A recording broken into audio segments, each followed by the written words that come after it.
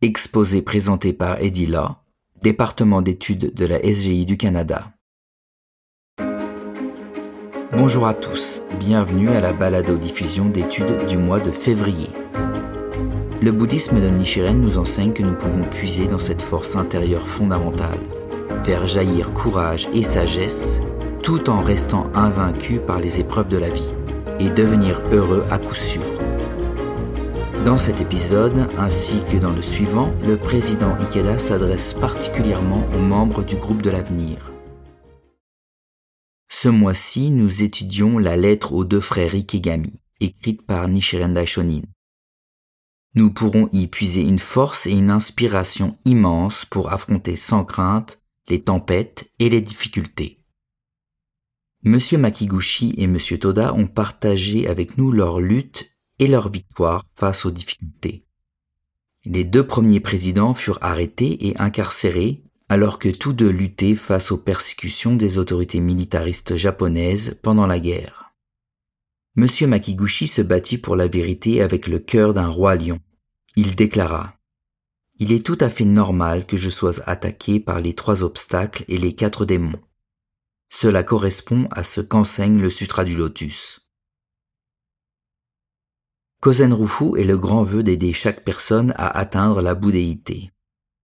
Il est inévitable que cette grande lutte pour réaliser le bonheur et la paix pour toute l'humanité rencontre des obstacles et des persécutions.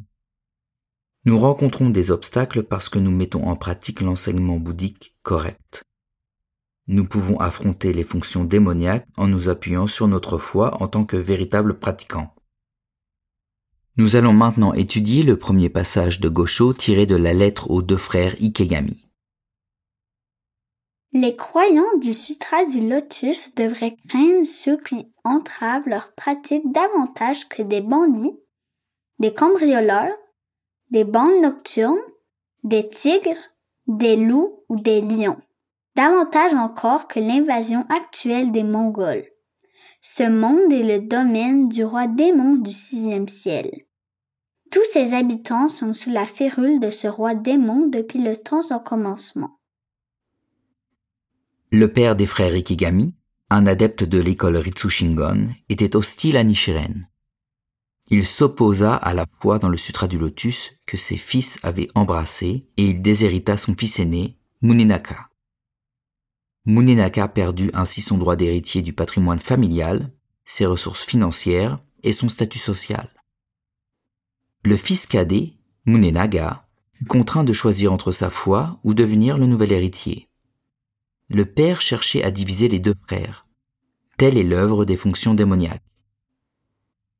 Dans ce passage de Gosho, Nichiren Daishonin déclare que ceux qui croient dans le Sutra du Lotus et le pratiquent devraient se montrer encore plus vigilants face à ceux qui tentent d'entraver leur pratique. De tels perturbateurs sont appelés des amis de mal, parce qu'ils détruisent l'esprit des pratiquants sincères en les conduisant sur les voies mauvaises. Cette expression fait référence en particulier aux mauvais moines et aux personnes mal intentionnées qui cherchent à entraver ou à détruire la foi des autres. Lorsque nous nous laissons entraîner par ces influences négatives, le doute et l'incertitude, la confusion et l'incroyance s'immiscent dans notre esprit. Si notre détermination s'écroule, nous pouvons perdre de vue la foi correcte. On appelle la source fondamentale de ces fonctions destructrices le roi démon du 6e ciel. Nichiren nous dit que le roi démon du 6e ciel utilise les membres de notre famille et les personnes ayant du pouvoir et de l'influence comme ses agents pour entraver la foi de ceux qui adoptent la loi merveilleuse. Il cherche par tous les moyens à conduire les gens sur les voies mauvaises, troublant leur esprit, en les amenant à boire le vin de l'avidité, de la colère et de la stupidité. Nichiren affirme que le roi démon du 6e ciel incarne essentiellement l'ignorance ou obscurité fondamentale qui existe dans les profondeurs de notre vie, qui fait référence à, ou qui peut être décrite comme, notre incapacité à croire que chacun de nous incarne la loi merveilleuse et est doté de l'état de Bouddha. Le roi démon du 6e ciel n'est donc pas un être spécial. C'est plutôt l'illusion qui imprègne notre esprit et l'empêche de croire à la dignité et au potentiel inhérent à notre vie, et nous pousse à renier et à dévaloriser notre vie, voire à la détruire.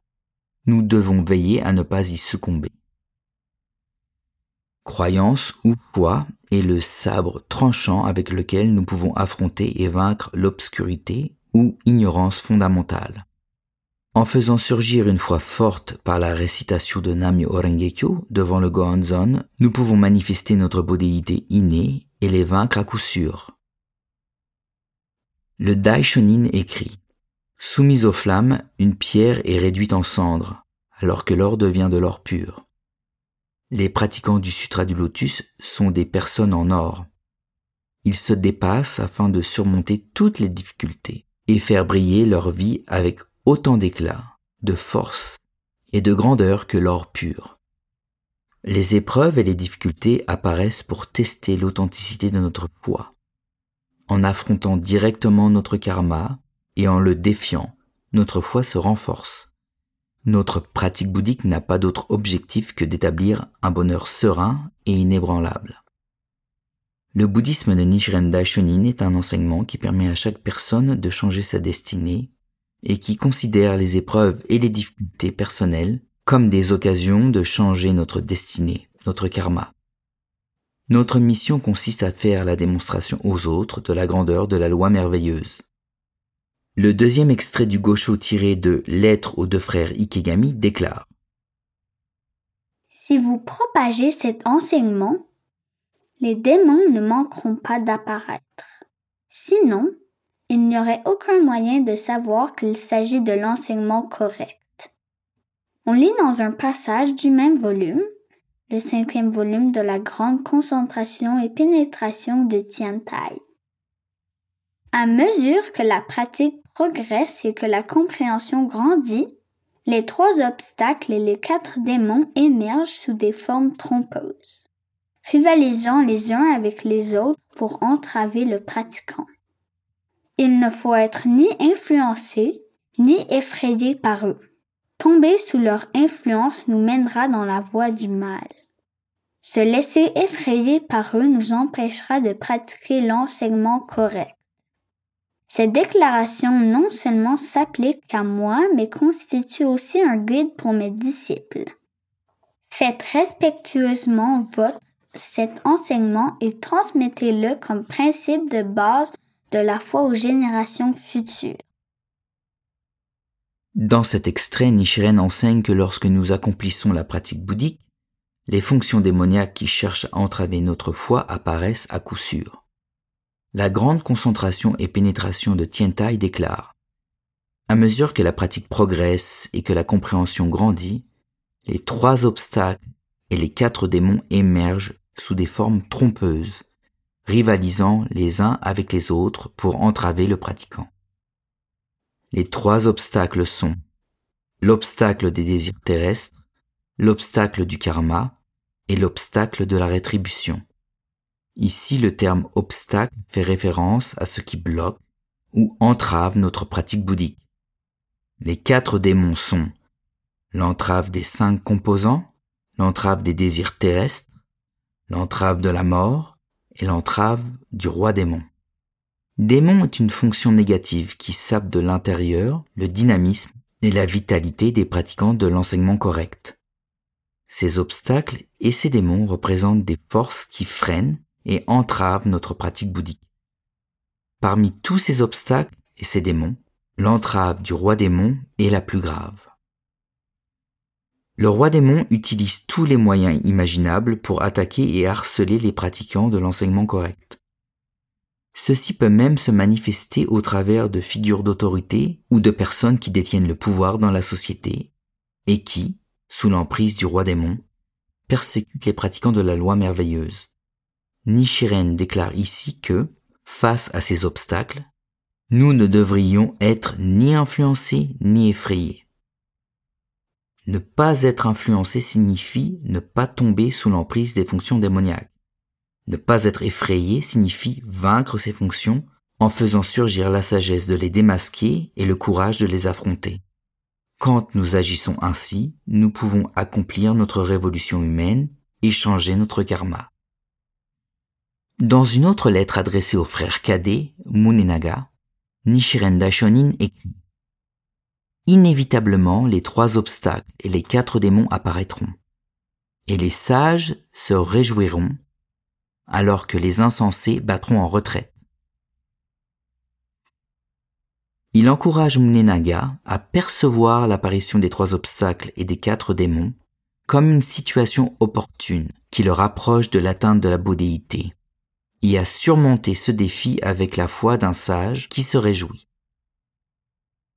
À la fin du passage que nous étudions, Nichiren écrit « Cette déclaration non seulement s'applique à moi, mais constitue aussi un guide pour mes disciples. Faites respectueusement vôtre cet enseignement et transmettez-le comme principe de base de la foi aux générations futures. » Il poursuit en déclarant que cette voie de la pratique bouddhique, la lutte commune menée par ses disciples et lui-même, doit être transmise aux générations futures comme faisant partie intégrante du combat pour assurer la perpétuation de la loi. Les 2 frères surmontèrent les obstacles avec lesquels ils étaient aux prises et, solidement unis dans la foi, ils finirent par convertir leur père aux enseignements de Nichiren Daishonin. Il est important d'avoir le courage de nos convictions. Le courage est l'expression d'une foi forte. La clé consiste à être constant dans sa foi et sa pratique bouddhique, tout au long de sa vie, quoi qu'il arrive, et à continuer d'aller de l'avant avec courage. Le matériel d'étude de ce mois-ci est spécialement dédié aux membres du groupe de l'avenir. Continuons d'impliquer les membres du groupe de l'avenir dans nos réunions d'études. Nous célébrerons le 16 mars, la journée de Kozen-Rufu le mois prochain. C'est le moment pour nous de renouveler notre détermination à accomplir Kozen-Rufu. En cette année de la jeunesse et du triomphe, avec la jeunesse au premier plan, soyons unis pour conduire l'humanité vers le bonheur et la paix. Merci beaucoup.